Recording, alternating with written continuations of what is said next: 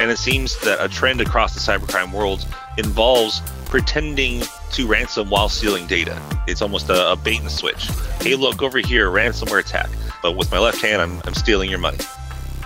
This is Lock and Code, a Malwarebytes podcast. I'm your host, David Reese. This week, we're going to talk about last week and also last year, but we're getting ahead of ourselves. Let's start with the news. On Malwarebytes Labs, we followed up on a set of critical vulnerabilities that became one of the biggest stories in cybersecurity last week. On March 2nd, Microsoft released patches regarding 4 zero-day vulnerabilities in the on-premises versions of Microsoft Exchange Server.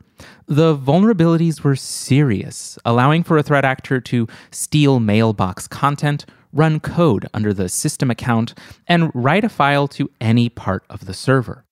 Initially, the use of these vulnerabilities was described as limited, but just 6 days after Microsoft's patch release, the Cybersecurity and Infrastructure Security Agency announced that the attacks had become widespread. So widespread that, according to cybersecurity researcher Brian Krebs, by March 5th, the vulnerabilities had already led to the attack of 30,000 organizations in the United States. Worse, as we made our way into the weekend, the vulnerabilities were reportedly tied to Dear Cry ransomware drops. The initial attacks have been attributed to an advanced persistent threat group called Hafnium, which is also thought to be responsible for other attacks on internet-facing servers and for exfiltrating data to file-sharing sites. Despite the group's focus on U.S. targets, it is believed to be based in China. So, what can you do? If you are running on-premises versions of Microsoft Exchange Server, patch now. Microsoft has also published a script on GitHub that can check the security status of Exchange servers, so that may prove helpful. If you can't patch your Exchange server, block internet access to it or restrict access to it by blocking untrusted connections or putting the server behind your VPN. Finally, scan your server for the presence of malicious web shells. Many cybersecurity companies, including Malwarebytes, have added detections for the publicly posted indicators of compromise, which means will help keep you safe. Okay, that was a lot. So, what else happened last week? Oh, Of course. A fire broke out at a data center complex in France, operated by the cloud computing company OVH, which is the largest hosting provider in Europe and the third largest hosting provider in the world. The fire was put out within hours, and there were no reported injuries. Still, the destruction of one data center and the damage caused to another brought down the online services for many companies, including the cyber threat intelligence company Bad Packets, the video game developer Rust, the chess server provider LieChess.org, and the news outlet EE News Europe. One cybersecurity company, Axios, responded to the news with considerable aplomb, posting a meme about the services being disrupted by the fire with a cartoon dog surrounded by flames saying, "This is fine." You know, memes do not translate well to spoken word, but whatever. You all know which dog I'm talking about. It's that dog, the engulfed in flames dog, the overused in 2020 dog, the, wow, I identify with this dog deeply dog, that dog. Our dog. The dog is us. And it's fine. Our main story today concerns the Malwarebytes 2021 State of Malware Report. Released annually, the State of Malware Report represents a year's worth of data analysis. We look at the upticks, the shifts, the advancements, the motives, and the damage caused within the world of cybercrime. What malware proved most popular? What operating system got hit hardest? How safe were mobile phones? Which malware gangs retired, or which simply moved on to other projects? And what can we divine for next year? We've done this for years, and typically our predictions have borne out. A year ago, we said that hybrid attacks with multi-stage payloads would escalate. We said there'd be an increase in ransomware attacks against corporations, and yes, we saw those things. But something that none of us predicted was quite obviously the global coronavirus pandemic. In the understatement of the year, let me just say, 2020 was different. And that difference showed up big time in the world of cybercrime. Today, to learn about how the pandemic shifted cyber threat trends in 2020, we're going to listen to a special presentation from Adam Kujawa, security evangelist and director of Malwarebytes Labs. Adam's presentation was a solo show for an audience of about 400 people, but that doesn't mean there's no room for dialogue in today's show. So, as Adam presents, I'll sometimes pull us back to either explain some information or offer new information to help guide you, the listeners. The big important thing to know for 2020 is that by analyzing the cyber threat trends across the year, we discovered 4 big goals of cybercrime. Number 1, exploit fear. Number 2, gather intelligence. Number 3, upgrade. Number 4, attack. These goals drove much of the cyber threat activity in 2020 from the very first chaotic days of the pandemic, when cybercriminals quickly deployed COVID-themed phishing scams, to the last days of 2020, when capabilities were still being added to existing malware and entirely new malware groups emerged, hitting some big companies. This is the 2021 State of Malware Report. Adam, take it away. Thank you so much. Hello, folks. Today, we're going to be talking about the state of malware in 2020. What happened, what trends there were, what interesting developments were made, and predictions about the future. So we're going to start this off by talking about a switch in tactics that we saw when the pandemic started. During the first half of 2020, attackers focused on infecting users with spyware, using COVID as a theme for phishing campaigns. The goal of doing this was to gather information about employees who were now working from home. Next, we're going to look at how they upgraded. By the second half of 2020, we began seeing an increase in ransomware attacks and observed them utilizing new methods of attack and extortion, in addition to upgrades to popular distribution families like Emotet and TrickBot. We're going to talk about their new attack strategy. And throughout the pandemic, we saw an increase in manual infection tools being used to compromise corporate networks, including penetration testing tools. And finally, we'll cover predictions. Attacks in 2021 are going to be focused more on operational disruption over basic data theft. Now, before we get too deep into this, I wanted to talk about the goals of cybercriminals in 2020. With the impact of a global pandemic, with the order for lots and lots of people to move to a work from home model, the plans of attackers changed a little bit. And that's not to say that this is going to be a representation of only this year. We probably see this happen all the time in different order. But basically, we expect to see them exploit fear, gather intelligence, upgrade, and attack. Exploiting fear refers to the use of COVID-19 or other tragedies to hook the interest of the victims and fool them into interacting with the attack. Take, for example, phishing emails claiming to be tips for staying safe from coronavirus. We've seen the same thing countless times before with other tragedies and world events, from elections to weather events. Even the Boston bombing of 2013 brought with it a flood of fake ads and emails claiming to have additional information if only the user clicks on a link or opens up a file.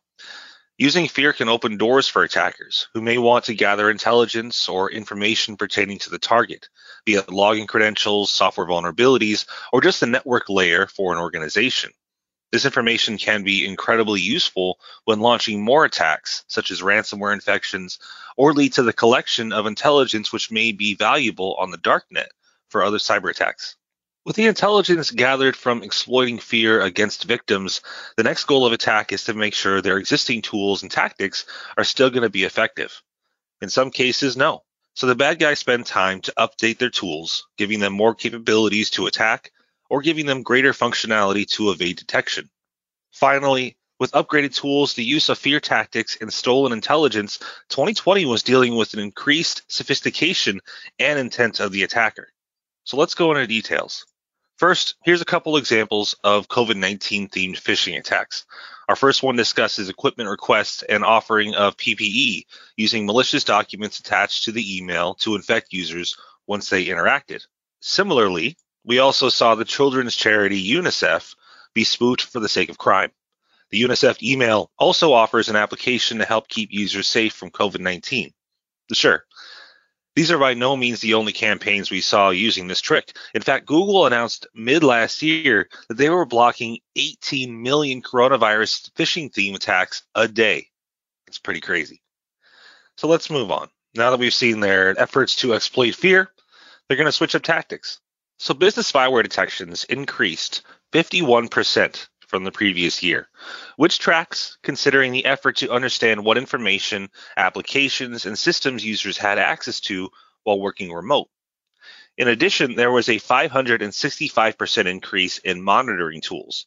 And when you combine that with a 1,055% increase in mobile spyware, we're dealing with adversaries that are focused on attacking the individual, at least during the pandemic. While we're all separated and getting assistance from your local IT is harder to do. Criminals didn't want to invest in brand new malware to attack at-home workers, so they took to the darknet and purchased older, easily detected spyware and backdoor malware, making it evident that success wasn't as important as information gathering. In addition to concerns about threats from outside of the home, some monitoring tools included tracking applications meant to keep an eye on a particular user, and these have been known to be misused by domestic abusers.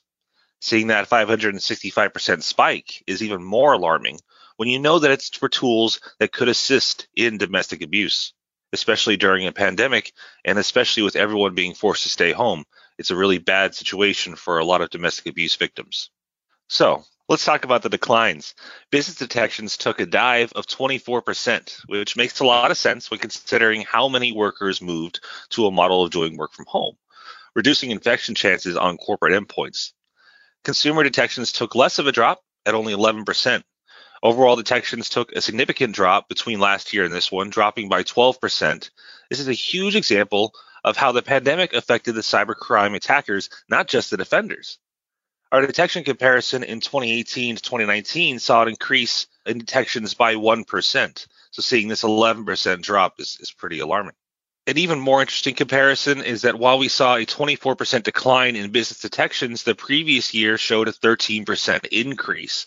So things were, as we were heading into 2020, we were seeing a spike, a growth in the amount of malware being pushed to corporate endpoints, to business networks and things like that. And obviously, come during the end of the first quarter, things changed. Everything changed and has significantly shaken up the entire industry. So most business-focused threats decreased in detection during 2020, either due to a shift in tactics by the bad guys, which we know they did, and or the utilization of tools and processes which are either blocked by our products and or detected through generic signatures rather than named threats. Considering the immense amount of experimentation that went on during 2020, we think it's the latter. Notable spikes in detections come from hack tools, spyware, and rogue applications. All of these categories include applications which either augment the attacker's capability with the use of manually launched tools, as well as gathering information on potential targets and increasing the amount of time to monitor a target. While we did see drops of Trojan, backdoor, and ransom categories, we've also seen the purpose for these tools being filled by different applications. We see ransomware being heavily invested in, so much so that it could come from any direction at any moment, it feels like. Trojan detections have dropped a little. However, many tools we would normally detect under that category have begun launching attacks using scripts and local resources rather than bringing in heavy and custom malware. This is the same case with backdoors, especially with more and more attackers utilizing tools like Cobalt Strike to do much of the heavy lifting for them. As far as threat families go, the top detection of the year came from Bitcoin miners and KMS, a hack tool, which is a detection for Microsoft software crackers. Believe it or not, people have been using illegal versions of Microsoft tools all over the world in 2020 to an amount that's almost insane. Bitcoin miners make a lot of sense because have you seen the value of Bitcoin these days? And usually cybercriminals go where the money is. Further down the list, we've got Farfly, which is a popular backdoor malware, Dridex, a financial information theft malware, and even some TrickBot and Emotet in there, rounding out the top 10 families focused on business targets in 2020. All right, Let's take a step back from Adam's presentation. Remember that at the top of today's episode, we talked about the 4 cybercrime goals of 2020: exploit fear, gather intelligence, upgrade, attack. We just learned about the first 2: exploit fear and gather intelligence. In the first few months of 2020, like Adam said, we saw a quick transition to COVID-19 themed attacks.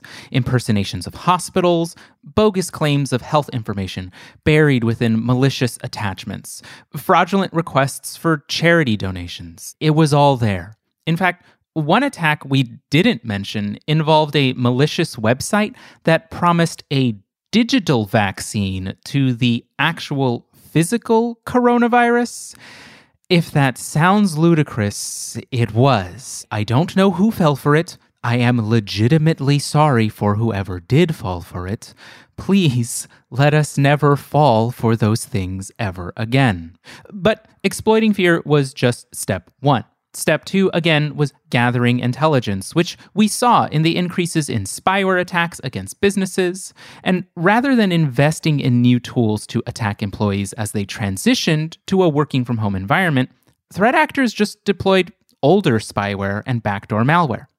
These older malware types are easily detected. We know this, we've detected them for years, but the increased reliance on these old tools showed us that at this point in 2020, threat actors weren't prioritizing stealth.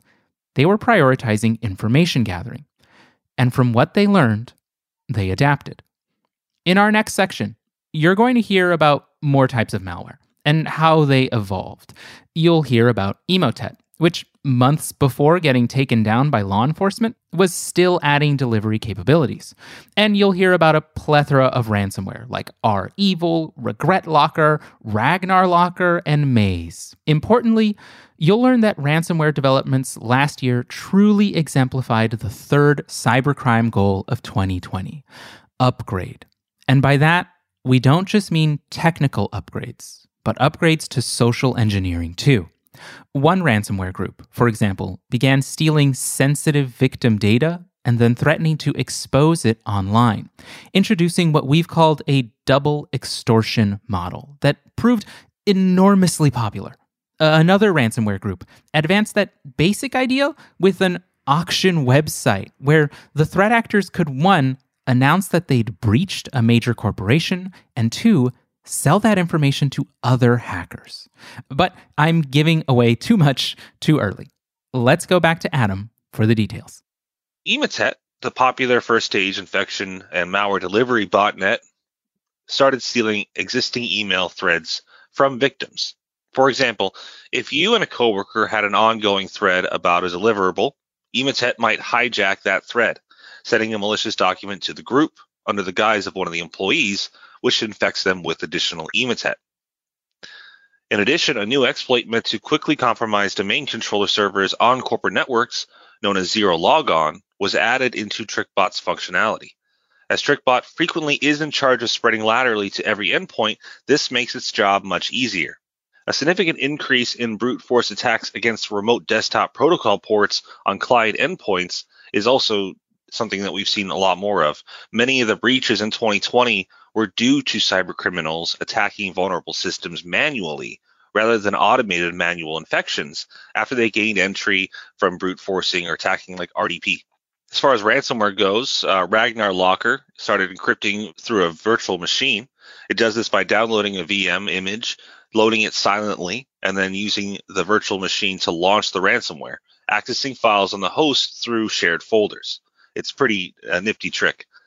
Ragnar Locker did this with Windows XP images, which are much smaller and therefore probably a good option to use. If you're going to download an ISO to a victim system, you're going to want it something small and portable. Maze ransomware, however, also started doing this, but instead of Windows XP, it used Windows 10 images, which were far larger and therefore take up a lot more time to consume more resources. And it may just come down to the attackers knowing that their victims could run a Windows 10 VM without it making enough noise on the network or taking up enough system resources on the endpoint to be noticed by the victim. Along the same lines, RegretLocker ransomware didn't try to run a virtual machine on the victim system, but rather wanted to speed up its ability to encrypt files found on a virtual hard drive file. Now, this is RegretLocker, not RagnarLocker. I know they have all the same names. These files, they're huge. VHD files, they're massive archives that hold the virtual hard disk of a virtual machine. If an attacker wanted to encrypt that data inside of the VHD, they would endure a painfully slow process because of how large these files are. If they were coming at it from the outside, they'd have to encrypt the whole thing, and that might be gigs upon gigs upon gigs. This might be a common issue if targets included server farms or if the target organization stores their more sensitive data inside of VHDs.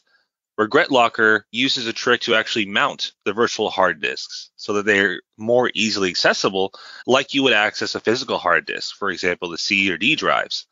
Once this is done, the ransomware can access files inside of the VHD and individually encrypt them, steal them, or delete them. This is a faster method of encryption than trying to use the entire file. So let's talk about extortion through data leaks. Let's talk about these auction sites. Attackers, they set up the auction sites where nefarious groups can bid on data stolen from certain ransomware victims. Depending on the organization being attacked, this might not be a big deal, or it could be a massive disaster. And while many ransomware families have learned how to target and destroy software backups if they're located locally, it's still one of the best ways to avoid paying ransom. By extorting victims through threats to leak data, the victim has fewer options, if any at all. And in fact, in a quote from the creators behind REvil, they said that this method of extortion, double extortion, proved to be so lucrative that REvil now makes more money from not publishing stolen data than from decrypting ransomware. 1 in 3 victims are currently willing to pay the ransom to prevent the leaking of company data. It could very likely be the next step in the ransomware business. I fully believe it's going to be. Stepping back out again, can we briefly focus on something that Adam just said? That the next step in the ransomware economy, let's call it, will prioritize data extortion threats as they may prove more lucrative. We call it ransomware because of the ransoms originally demanded to decrypt files that were locked up by the ransomware operators. And now, those ransoms could pertain not to data decryption, but to data exposure. Moving on, we're going to talk next about the 4th cybercrime goal of 2020, attack. There's a lot to say here, but broadly, we saw a big change in attack strategy. In 2020, threat actors favored manual infections, with many trying to brute force their way into the increasing number of remote desktop protocol ports that were opened last year. We also saw threat actors increasingly rely on offensive security tools, typically used for penetration testing, as a way to map out a corporation's vulnerabilities. Map out those vulnerabilities? Why, you ask? That's what Adam will get to. Now that we've discussed what criminals did in the first half of the year and what kind of advancements they have made to families during the second part of the year, let's see what kind of attacks we saw in 2020. First of all, hack tools increased 147% against businesses. These tools included crackers, password stealers, intrusion tools, all kinds of other junk.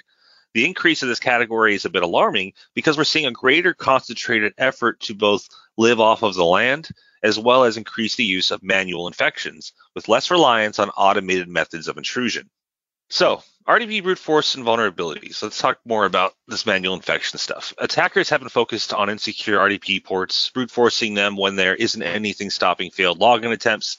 The number of RDP ports exposed to the open internet went from 3 to 4.5 million in January of last year. And in fact, in 2020, Malwarebytes began detecting RDP brute force and failed login attempts just because of how often we were observing that tactic being used to breach a corporate network. And in fact, we're finding out now that this detection, this blocking of the RDP's failed login attempts and brute force efforts is becoming one of our top detections now. So we'll probably have a report or something about that later in the year. Criminals are also finding more and more use for offensive security tools, like those used by penetration testers. Tools like Mimikatz are frequently detected being used in today's corporate intrusions. These tools are easy to download and launch when you've got manual control of an endpoint and other systems on the network. In some cases, they make it very easy to spread. And once in, attackers can disable security software from detecting their tools, malware infections, and system misconfigurations if they want to, if they've got that manual control. This creates an opportunity for attackers that may be difficult for some defenders to notice. Let's talk about Cobalt Strike. What is that? All right. It's a commercial, fully featured penetration testing tool which bills itself as an adversary simulation software designed to execute targeted attacks and emulate the post-exploitation actions of advanced threat actors. Lucky for us, attackers are deploying Cobalt Strike to map out vulnerabilities on a network they have infected, allowing for much, much faster lateral movement. And speaking of lateral movement, in order to launch company-wide attacks like ransomware, criminals try to hop to every endpoint on a network and infect it. And once infection of the majority of endpoints is complete, ransomware is launched and it hits the organization all at once versus infecting systems one at a time. And I'm mentioning ransomware a lot. You guys might be wondering, hey, it's not even in that high on the list of detections. Why are you talking about ransomware so much? Well, these days, ransomware is basically the final payload of most corporate intrusions, it seems. You'll have a lot of effort in collecting in first intrusion and lateral movement, and then the collection of data, information. This is the point where they steal your data. And once you've gathered all the information you want, burn it all down by launching ransomware across the network and then demanding payment for it. It's not as important for commercially focused cyber criminals to hide what they're doing or make their presence a secret, unlike what we've seen from state-sponsored actors who don't want people to know that they're on networks, doing things, and especially who they're associated with. But these other criminals, they don't care. So they see a great return on investment, and they will continue to reinvest in that. And things like zero logon here, huge vulnerabilities like zero logon, which they do give attackers domain administrator access within seconds. They're being added to criminal arsenals like TrickBot and to other families. The overall concern here is that ransomware dwell time will shrink as it becomes easier for attacks to spread. So let's talk about some other notable spikes and attacks. On the Android side, Dangerous Banking Trojan, which steals payment information using fake login screens, saw a huge spike, amassing a 3,841% surge in Android detections. This follows the increase in monitoring tool and spyware tool detections on mobile devices, which have been spiking in 2020 as well. We may be seeing an increase in mobile focus due to more users working from home and or relying on their mobile device over desktop. Mac detections in 2020 actually decreased by 38%. While the number of business detections was up 31%, Mac detections, or consumer Mac detections, were actually down 40%. A big part of this spike involved the rapid spread of adware on Mac devices in 2020, utilizing new tricks and tactics to spread. However, as far as threats go, adware doesn't hold a candle to what Mac users saw from what they assumed was ransomware. So ThiefQuest ransomware was a big concern during 2020. However, upon further investigation, we learned that the ransomware activity was really a cover for massive data exfiltration, including MS Office and Apple iWork documents, PDF files, images, cryptocurrency wallets, and more. This kind of malware, known in the Windows world as a wiper, had never been seen before on Macs. And it seems that a trend across the cybercrime world involves pretending to ransom while stealing data. It's almost a bait and switch, Hey, look over here, ransomware attack. But with my left hand, I'm stealing your money. I'm taking your wallet out of your pocket or something like that. It kind of reminds me of what we've seen in the past concerning DDoS attacks and other forms of attack. This may not happen as much as it used to, but many years ago, you can guarantee that a concentrated group, a group that was at least organized well enough, could launch a distributed denial of service attack on, let's say, a file server or a website or something like that. And doing it will gather the attention of IT, of security, whoever, in their attempts to shut that down. Because right now, you've got a disruption of operations with a DDoS attack, basically. You can't do anything on that website. If that's your main way to make money, that's how you would do it. And so that thing is disrupted by this DDoS attack. Now, while all the defenders are trying their best to restore services, trying to repel this attack, Another group, or the same group but different members of it, are sneaking in another way. They're finding some other method of intrusion. Maybe they already have a backdoor in some system, but they couldn't really move on it until there was a distraction, until there was enough noise that they could slip by unnoticed, at least for a little bit. And so that's what we're seeing here, where this, hey, there's a ransomware thing going on. Everybody freak out, because obviously you're going to freak out for ransomware. But, what if it's not actually ransomware at all? What if it's not actually doing anything? And the actual attack was just the stealing of information and just taking the attention away from the user for a little bit. So really interesting stuff.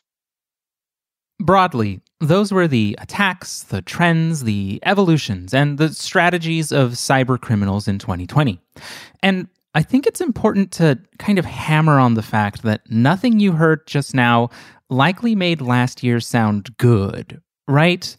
And yet, that's the misconstrued takeaway of 2020 based solely on the numbers. Yes, malware detections for consumers and businesses decreased in 2020 compared to 2019. But the numbers themselves cannot tell the full story.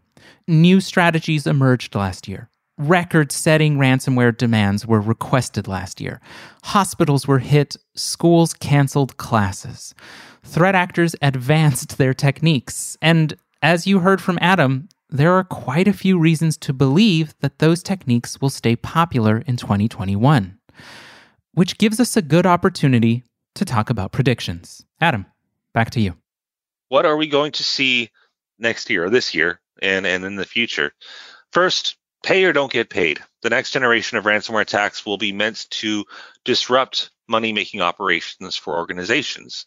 For example, earlier this year, we saw Garmin attacked by ransomware, which disabled some of their services and likely lost the company a lot of money.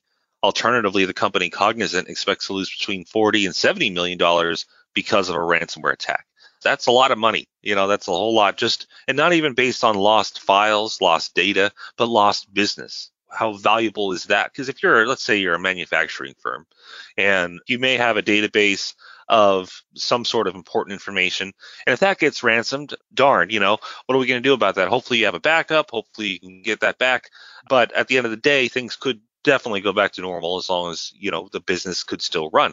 Now, if you attack the same manufacturing firm, but rather than going after their file servers, rather than trying to steal information from them, you just launch DDoS attacks, disruption attacks, wiper attacks against manufacturing systems, against things that are required to make the business run, the factories and any sort of robots, or just maintain communication between customers and your employees.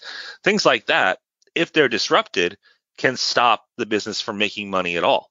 So, as I said, by disrupting operations and preventing organizations from making money or offering services, the attack is both public, highly damaging, and costly, as opposed to extortion, which is sometimes easy to sweep under the rug or not possible due to diligent backups. If you've got those backups, why are you even worried about extortion? Unless you got something you want to hide.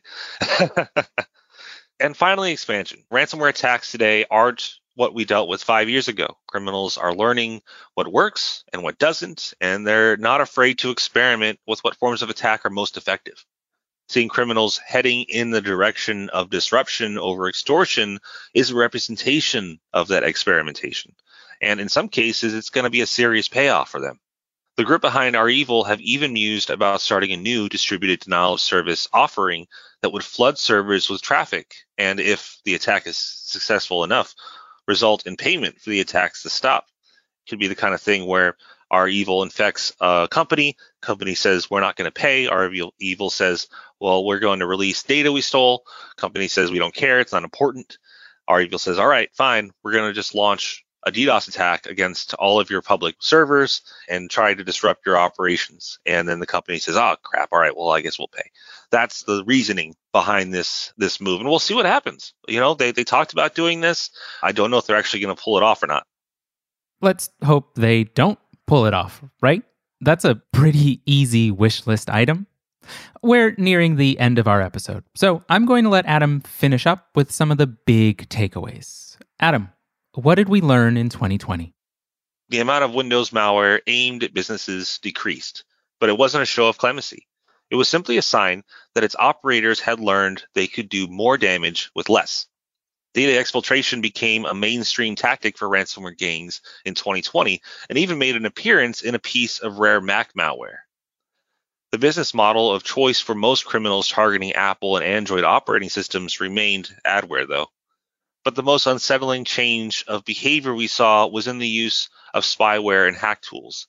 As the world locked down in April 2020, tools that were once the preserve of nation states and cybercriminals become something otherwise ordinary people could use on each other. And as 2021 begins, the pandemic still rages. More change seems likely, but one trend seems set in stone. The world of office work has changed forever. And by spring of 2021, a vast number of businesses will have spent an entire year operating remotely. And maybe many will never return to the old ways of working.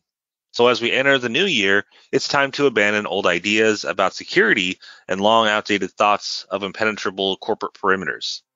If the future of work is flexible, adaptable, and remote, then the future of security must be too. That's our show.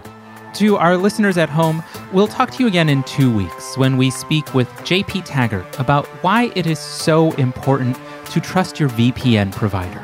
Remember that with a VPN, you're not disappearing your internet activity. You're just opting for someone else to protect it. Be smart about that choice. Until then, stay tuned and stay safe. And finally, remember that you can read all of our cybersecurity coverage on Malwarebytes Labs at www.blog.malwarebytes.com. And please, if you like what you heard today, subscribe and review our show.